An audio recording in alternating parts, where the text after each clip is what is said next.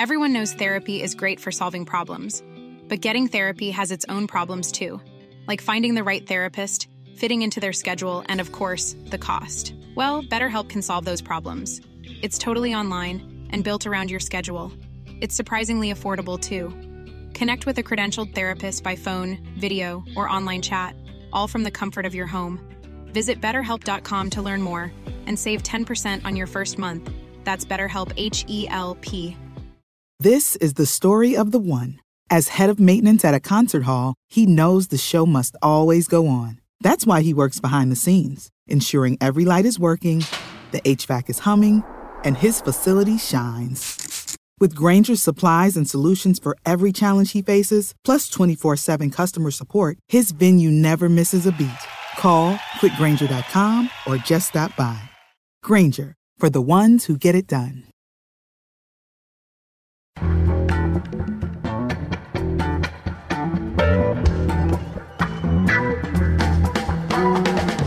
From The Nation magazine, this is Start Making Sense, political talk without the boring parts.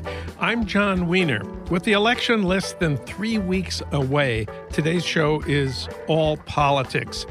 Later in the show, we have a report on some crucial House races in Arizona, ground zero for Trump's anti-immigrant campaign. Sasha Abramsky will report on what's going on with Democrats there and with the Republicans, too.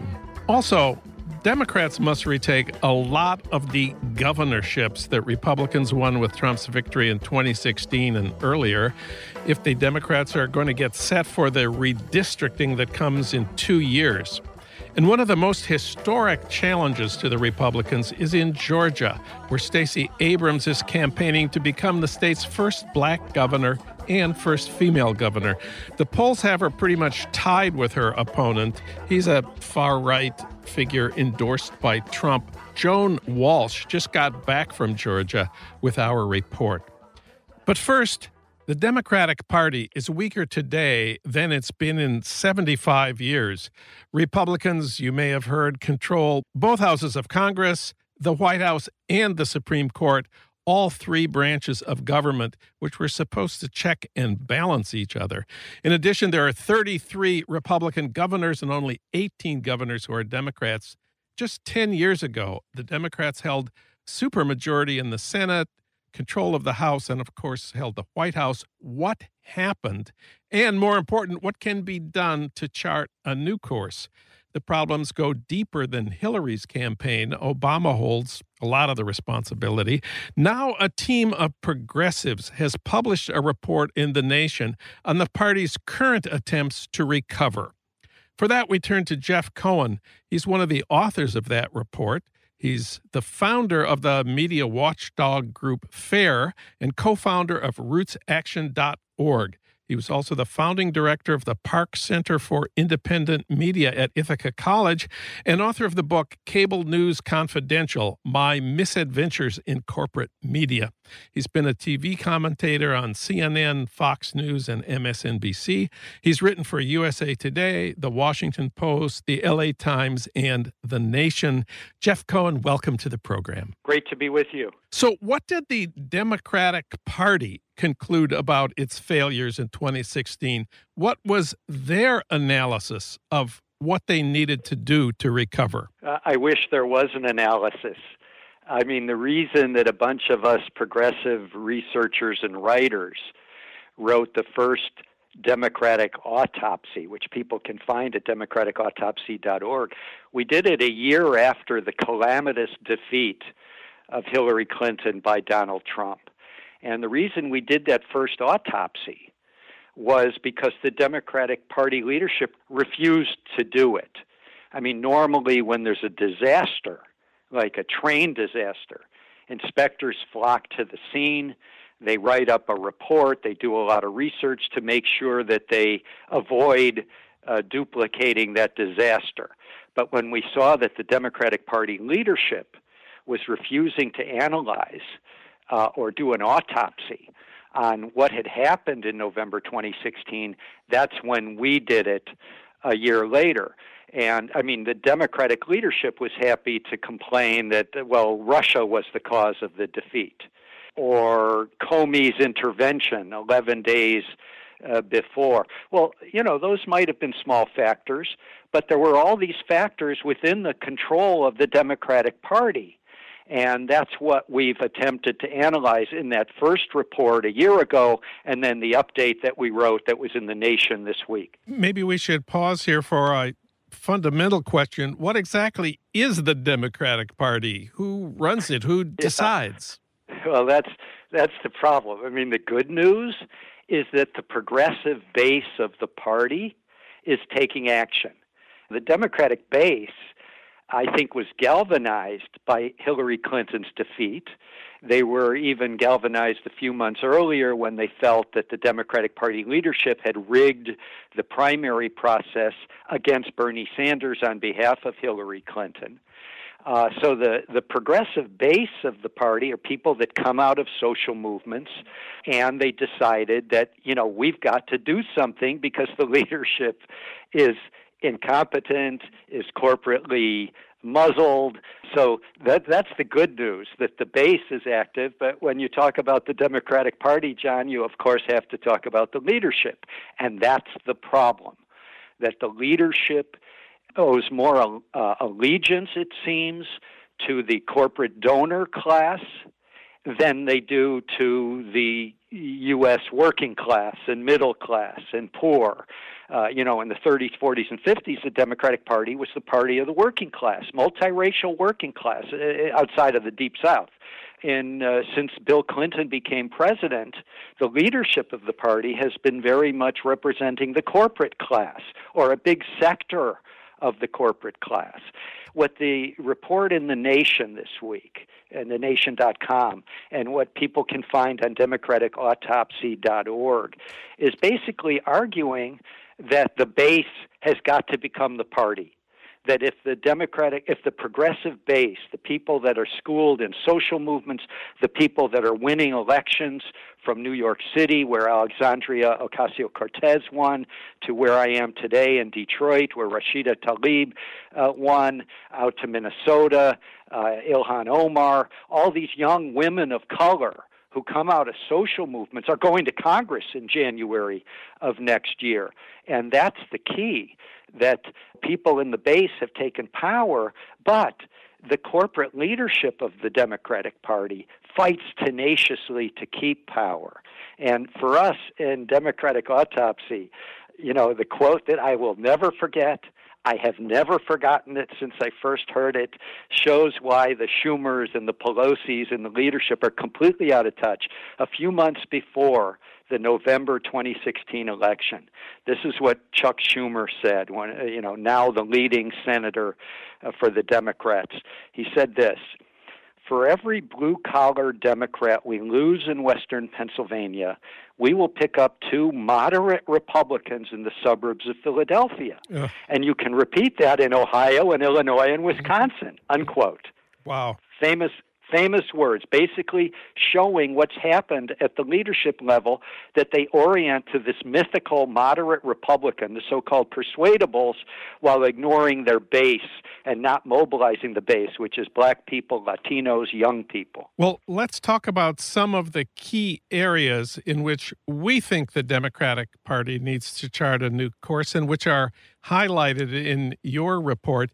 I'm especially interested in voter participation.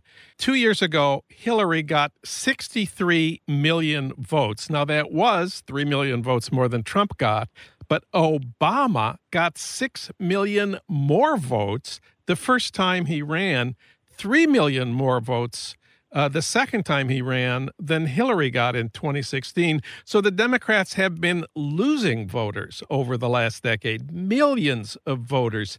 How do you understand what happened, and what is your prescription for what they need to do to reverse course? Well, it's a good question. In the first Democratic Autopsy, a year after the November 2016 disaster, we really took them to task for those numbers. And we pointed out that there's 2 problems. One is the Democratic Party policy, and the other is Democratic Party operations. And Democratic Party policy, you have to enthuse your base. The base has to understand that the policies you're putting forward are going to really change their lives. And we know from the Bernie Sanders primary campaign what policies are so popular and will make the voting base of the Democratic Party enthusiastic. And that's free public college education, which you can pay for by taxing the Wall Street transaction tax. It's Medicare for all, enhanced Medicare for all. It's raising the minimum wage. It's the government providing jobs, green jobs that can help deal with climate change. And by the way, these things are popular, the polling shows, not just in the Democratic Party base. Medicare for all recently polled a majority of Republicans supported it. Wow. So these things are 51%. It was a Reuters poll. So these things are very popular. So if you change the policy, you can have better voter participation. And the reason the Democratic leadership doesn't have these popular policies is because they're hemmed in by their corporate donations. They're afraid to take these positions. So you have Pelosi recently putting out a statement that, well, we're going to make community colleges subsidized. So it's these technocratic half measures from a 1990s era playbook that don't create enthusiasm. That's the policy problem. The second problem is Democratic Party operations. The problem is that the Democratic Party often has a lot of money, and it spends that money on rich white consultants and very expensive ads that are aimed at persuadables. Tens of millions of dollars are spent in statewide campaigns or national campaigns, and if a small fraction of that money was instead spent on mobilizing your base, mobilizing poor voters, black voters, Latino voters, young voters. That's where the money should go. You have a policy agenda that will make those voters enthusiastic, and then you invest in getting them to the polls instead of what Chuck Schumer was prescribing before the disaster of November 2016. Oh, we've got to go pick up the moderate Republicans. And by the way, these consultants for the Democratic Party that have lost so many winnable elections, they get paid based on how many ads they run. They get a percentage of the ad buys. So it's very lucrative for them, win or lose. But if Democratic Party operations were more aimed, as you say, at voter participation, at mobilizing the base, that would be money better spent, and it's money that's cheaper. Any concluding thoughts on the Democratic Party today? When you are hemmed in by your corporate donors, it allows someone like Donald Trump to pose as the populist. And when you think back on the 8 years of Bill Clinton in the White House and the 8 years of Obama, and I've done this with where I'm speaking to roomfuls of activists, I say, name one corporation that Clinton or President Obama polarized with for exporting jobs, good union, middle-class jobs in our country, and allowing them to go to cheap labor countries or countries where they don't allow labor unions. And it never happened. And if you have that kind of policy where you're so afraid of taking on corporations, even those that are acting so irresponsibly with regard to working class people of all colors, then it allows a charlatan like Trump to come forward in those key states of Ohio, Michigan, and Wisconsin, and he's the guy who's going to undo NAFTA and replace NAFTA with something better. And he's the one who's going to fight for their jobs. And it's that the power that the corporate class or a section of the corporate class in our country has over the Democratic Party leadership that has allowed the Trumps and in other states different people for the Republicans to pose as the defender of the working class. And I think that's got to change. That's got to stop. Jeff Cohen is co-author of The Democratic Autopsy 1 Year Later, a report at thenation.com. Thank you, Jeff. Thanks, John. Thank you very much.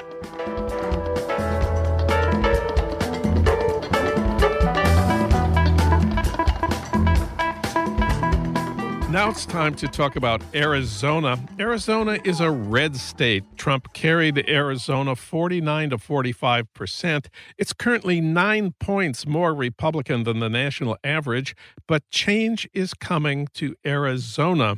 Republican Senator Jeff Flake is not running for re-election. Maybe you remember he criticized Trump quite a bit during the past year, although he voted with him nearly all the time. Right now, it looks like that open Senate seat will be won by a Democrat, Kyrsten Sinema. The polling experts say the odds of her winning are about 2 out of 3. Today, we're especially interested in the House, where big changes also seem to be underway in Arizona. In Tucson and the desert southeast of there lies the 2nd Congressional District. Last time around, the Republican candidate there got 57%. That was Martha McSally. But this year she decided to run for the Senate, and she's the one who seems likely to lose to Kyrsten Sinema.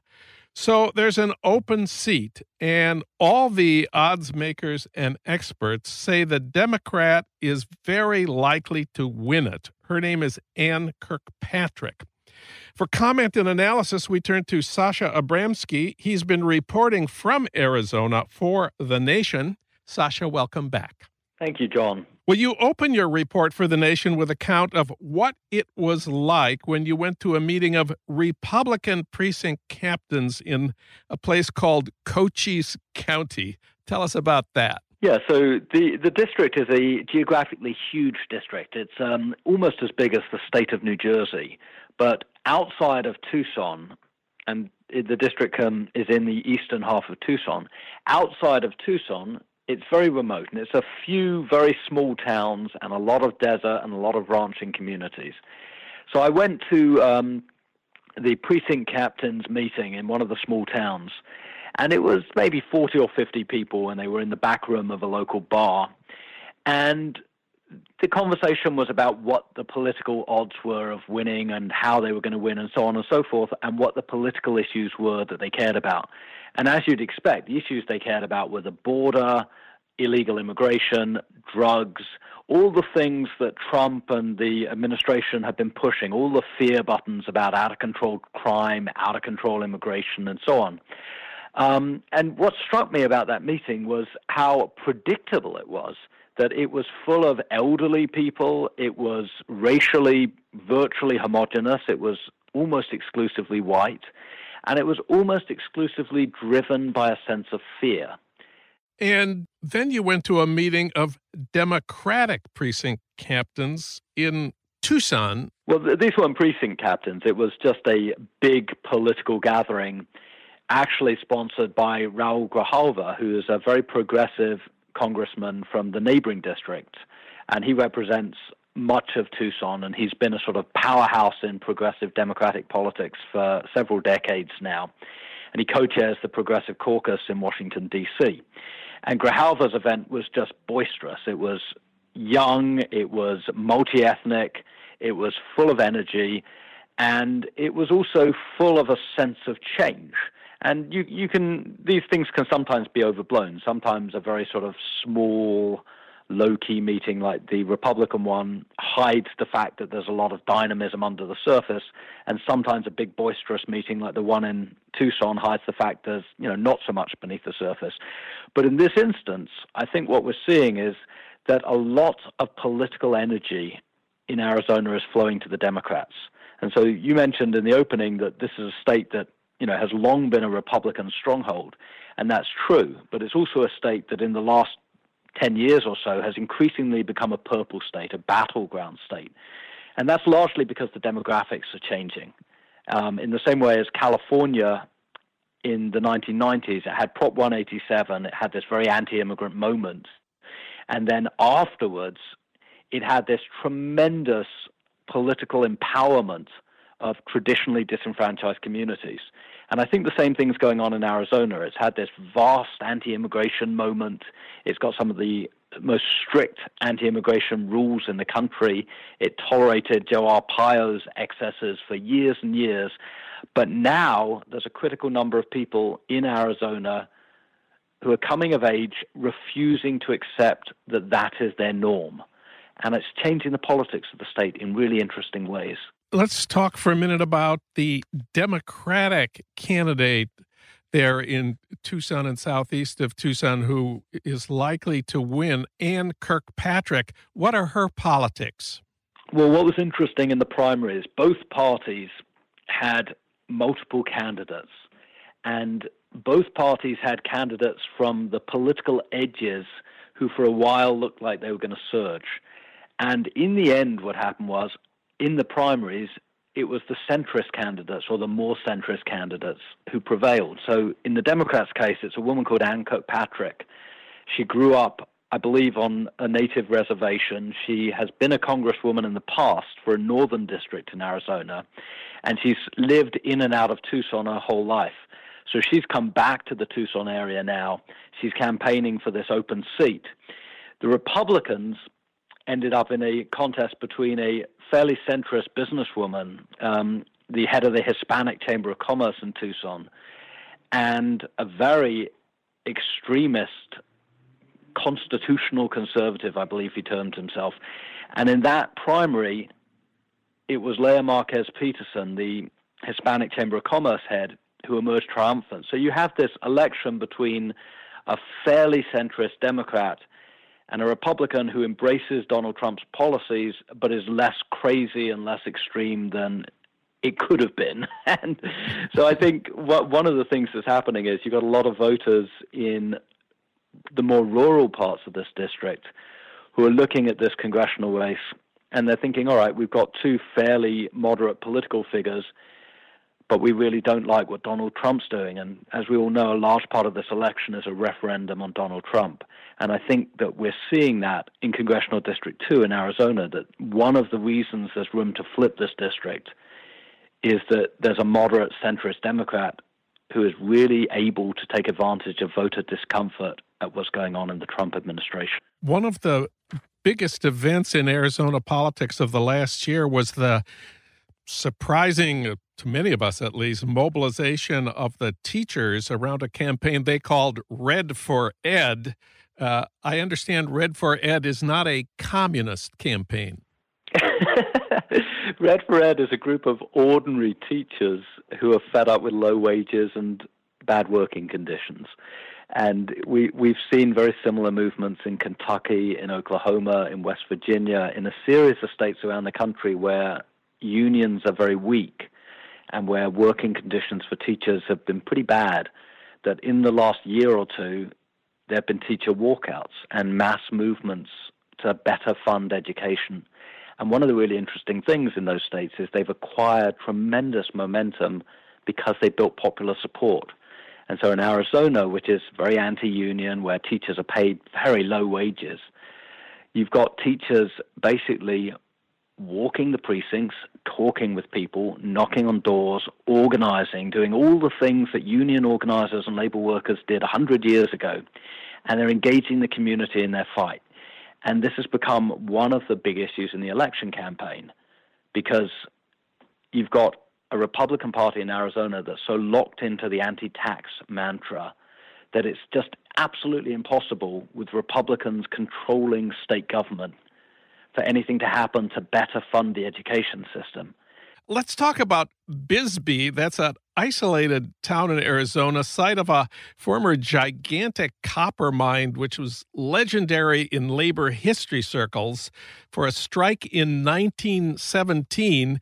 After Phelps Dodge won that strike, they famously rounded up 1,300 strikers, loaded them onto cattle cars, and dumped them out 200 miles east in the New Mexico desert. You went to Bisbee. I know the Phelps Dodge mine is closed now. What's it like there today politically? You know, it's a fascinating place. And I went to Bisbee because Cochise County has two really iconic towns amidst this huge desert terrain. And one of them is Tombstone, the legendary center of the OK Corral, the shootout at the OK Corral.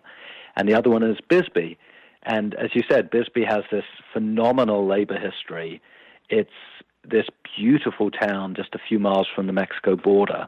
And it's got now a defunct, huge copper mine. And so you go to Bisbee, and on the southern edge of town, there's this copper mine, which is about 900 feet deep, I believe. It's absolutely enormous. Looks like a crater from a meteor. And the town itself, when the mining jobs left in the 1970s and 80s, the town itself sort of shrank, and then it reinvented itself, and it reinvented itself as a sort of art colony.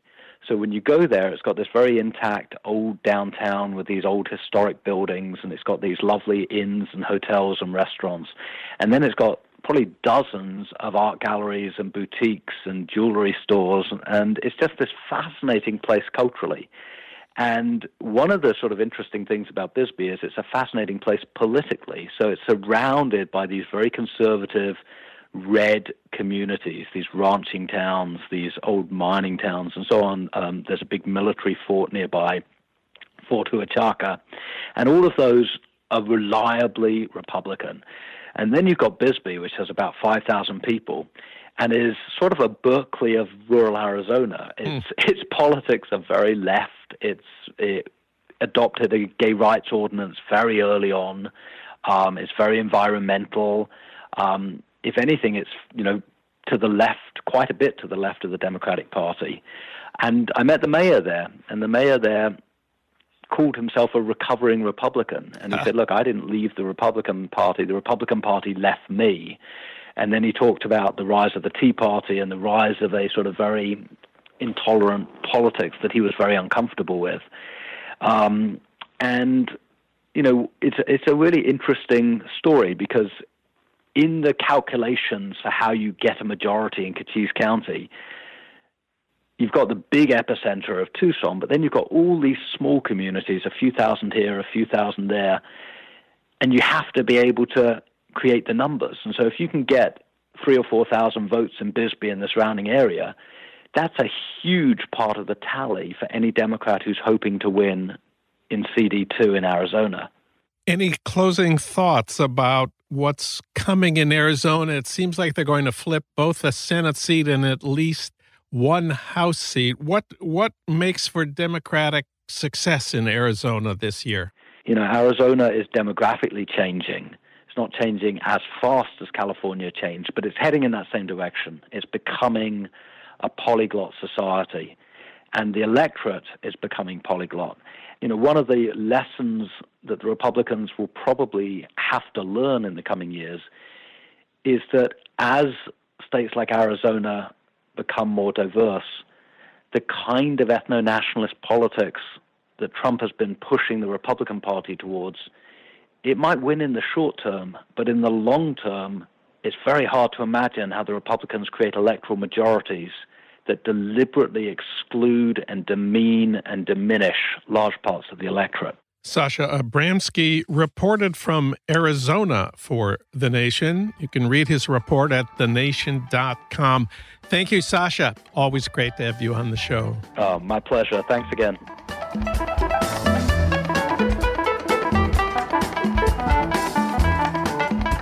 Support for Start Making Sense comes from Swing Left. We've said it here many times. It all starts with the House. If progressive candidates win in just 23 swing districts on November 6th, we can take back a majority in the House of Representatives and finally put a check on Donald Trump and the people in power who are supporting him. That's why nearly 500,000 people have signed up to volunteer with Swing Left. When you join Swing Left at swingleft.org/sense, you'll be connected immediately with other volunteers in your area who are working to win the races in a nearby swing district. You'll find out where and how you can make the most impact. We can flip the House. It's really that simple. Each of us has the power to change our country and save our democracy, but only if we do the work to take back the House. So don't just vote this year. Volunteer. Join the grassroots movement that's changing things in this year's midterm elections. Sign up now at swingleft.org/sense. That's SENSE.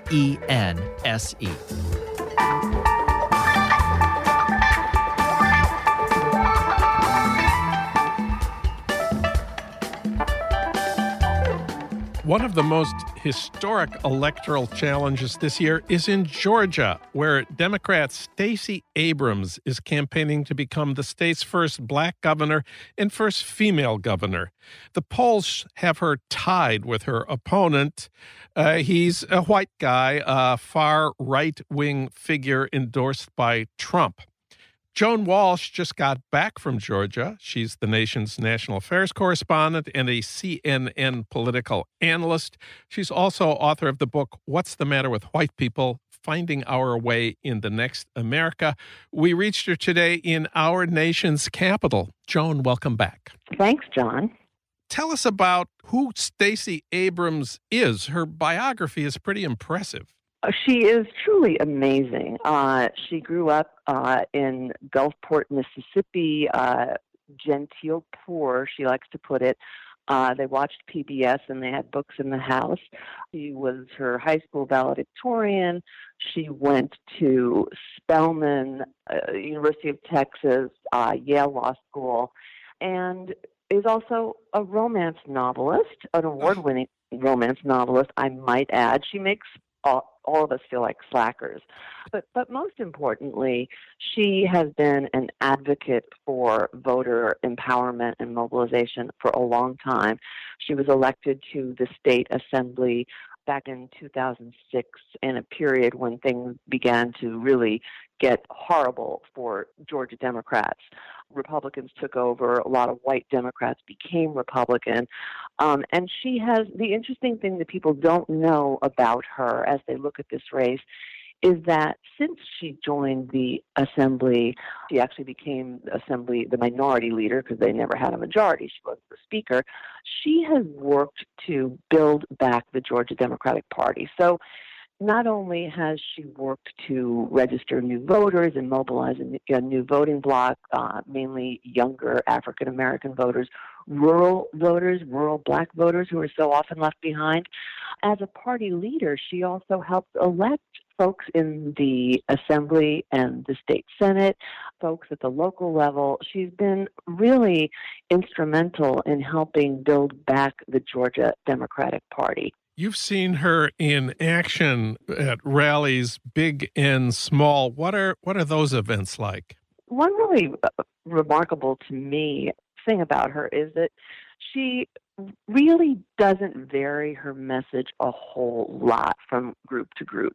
She tells every audience one striking fact, that Georgia is losing $8 million a day by not expanding Medicaid, and that wows business crowds as well as low-income rural black women in a church that I visited with her. She's a very electrifying speaker, but she's also very warm in person. She's very, very down home. One of my favorite things in your report for The Nation is you not only describe rallies for Stacey Abrams, you report having lunch in Savannah at a place called the Old Pink House with a older white suburban guy. What did he tell you about the Republicans? Well, he told me more about Brian Kemp. I mean, Brian Kemp, first of all, is now Georgia's Secretary of State, and he has presided over years of voter disenfranchisement, and we could talk more about that. He's also turned himself into a right-wing caricature. During the Republican primary, there was an ad where he held a shotgun to the head of a young man he said was interested in dating his daughter. He had another ad where he sat in his pickup truck and said he has a big pickup truck so he can go around and capture illegals and take them back to where they belong. He really played the race and immigration and fear card. And this older white Savannah retiree who voted for Trump will not vote for Brian Kemp. He literally calls him an idiot. And he is sad about his vote for Trump and disgusted by Trump, and he feels like his party has become Trumpified, and so he's voting for Stacey Abrams to give his party a kick. And I don't know how many men like him are out there. That's not her core demographic, but she's counting on getting some of them because Kemp really is very extreme for Georgia. He's running, for example, he wants Georgia to pass a Religious Freedom Restoration Act, and the legislature did pass one, and the current Republican governor, very conservative, Nathan Deal, he vetoed it because Georgia is very proud of its business climate, of the businesses it currently hosts, like Delta and Coca-Cola. It's in the running for this big Amazon building complex that so many cities are fighting for. It's second only to California in attracting film business. It's, a lot of businessmen, like the man I spoke to and others, are very concerned that Kemp is too conservative, too far right for Georgia business, that he will be bad for Georgia business. And so that creates an opening for Stacey Abrams as well. And this gentleman you spoke to at the old Pink House in Savannah, what did he tell you about Stacey Abrams? Well, he kind of surprised me in that the first thing he said when we sat down is, well, she's going to have a tough time getting elected being black. I appreciated his candor. Not everybody speaks with candor about race. But I appreciated the second thing he said even more. He said he was going to vote for her. And it was not as much a pro-Abrams vote, to be honest, as it was an anti-Brian Kemp vote. You write in The Nation that Georgia Democrats have a 200,000 vote problem. That doesn't sound good. It's not good. It's roughly the number that Michelle Nunn, who was running for Senate in 2014, lost by. It's roughly the number that Jason Carter, running for governor in 2014, lost by. It's the number that Hillary Clinton lost to Donald Trump by.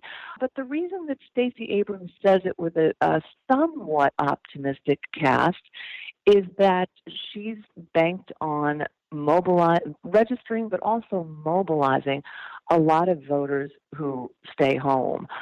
Roughly 1 million eligible Georgians tend not to vote, and they really tend to sit out the midterms. So she's had a strategy for turning out, they're now called, there's a term for them, low propensity voters, folks who skip the midterms, though they might vote in presidential elections, folks who maybe voted for Barack Obama 1 or 2 times. And then also looking at independents and what they call white persuadables. This universe of persuadables, though, John, is fairly small. I mean, the polls that I've seen are showing, somewhere between as few as 3%, as much as 10% of voters are undecided. But she is hoping for some portion of the white vote. And, polling is showing she needs between 22 and 28% of the white vote, and she seems to be, in polling, getting something closer to the 28% side, which I know is pathetic, but I think Hillary Clinton got 23%. So if Abrams can bump that up into the high 20s or even crack 30, she can be the next governor. We need to talk about voter suppression in Georgia. There was an alarming report from the Associated Press, the AP, a couple of days ago. Tell us about that. They did an expose that found that, again, Brian Kemp, Secretary of State, is in charge of the elections, and his office has been sitting on 53,000 new voter registration applications. And the reason is in Georgia, they use a system called exact match. And that means if there's anything out of whack about your form, if maybe your driver's license has a hyphen in your last name, but you don't use a hyphen on your voter registration, if there's an address difference, you've got street, but they think it's road, they tend to throw those applications out. It turns out that 70% of these 53,000 applications are from African-American voters. And Brian Kemp actually has the audacity to essentially blame Stacey Abrams, because a group that she started in 2013, the New Georgia Project, apparently filled out or helped fill out a lot of these forms. So he's claiming that they submitted sloppy paperwork, and he's only doing the right thing. Now, courts have ruled that exact match is discriminatory and a voter suppression technique, but the Georgia legislature came around and codified it. And so, that might not stand, but so far he's saying he's in the right using exact match because the legislature stands behind him. There are lawsuits galore, and in the meantime, if anybody in Georgia is listening and has any concern, there are websites you can use. You go to StaceyAbrams.com, you can find a way to check your registration, and if you fall into this category of your registration is pending, you can vote provisionally. And I think a lot of Democratic groups and activist groups are trying to help these people make sure they know they can vote, make sure they vote provisionally if they can't vote normally, and then make sure that those provisional ballots are counted. In Georgia, as in many other Republican states, it comes down to a battle between vote suppression and turnout. The Republicans put their energy into vote suppression. The Democrats put their energy into voter turnout. What does Stacey Abrams' turnout operation look like? Well, Georgia has never seen anything like it. They've got 15 field offices and 150 full-time staffers, thousands of volunteers, and they really have boots on the ground. In the past, Democrats tended to spend more on advertising. She's got a decent ad budget, but she's really staked this on field. The other thing she has going for her is something that you and I have talked about, the potential for reverse coattails. We saw a little bit of that in Virginia last year when there were so many first-time candidates on the ballot, most of them women, and so many won, and they helped buoy the statewide candidates because they turned out voters even in red counties.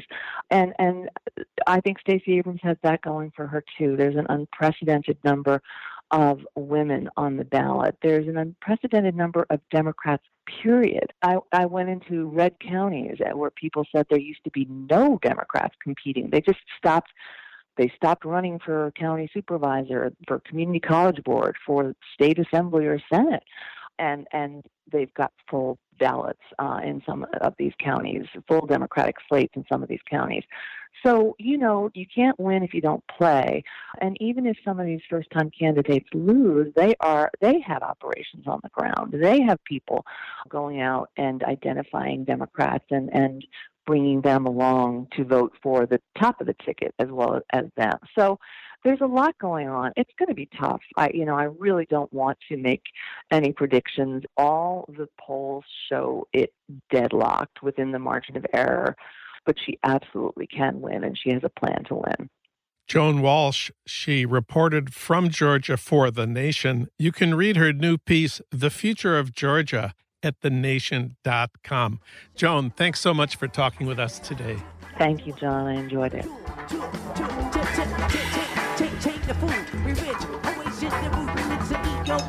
Start Making Sense, the Nation podcast, is co-produced by the LA Review of Books and recorded at the studios of Emerson College, Los Angeles, located in the heart of Hollywood, with technical assistance from Justin Allen.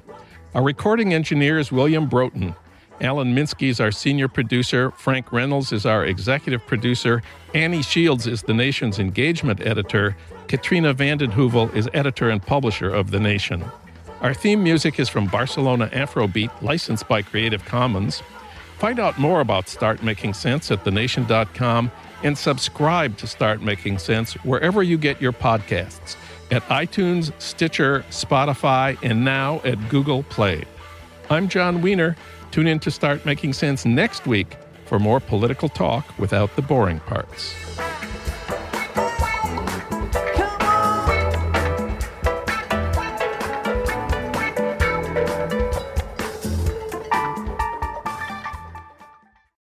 This is the story of the one. As a maintenance engineer, he hears things differently. To the untrained ear, everything on his shop floor might sound fine, but he can hear gears grinding or a belt slipping. So he steps in to fix the problem at hand before it gets out of hand. And he knows Grainger's got the right product he needs to get the job done, which is music to his ears. Call, click Grainger.com, or just stop by. Grainger, for the ones who get it done. Catch those springtime vibes all over Arizona.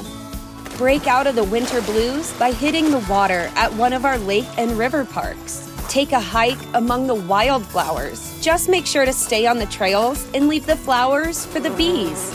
Discover Arizona's best-kept secret and visit azstateparks.com/amazing to start your springtime adventure.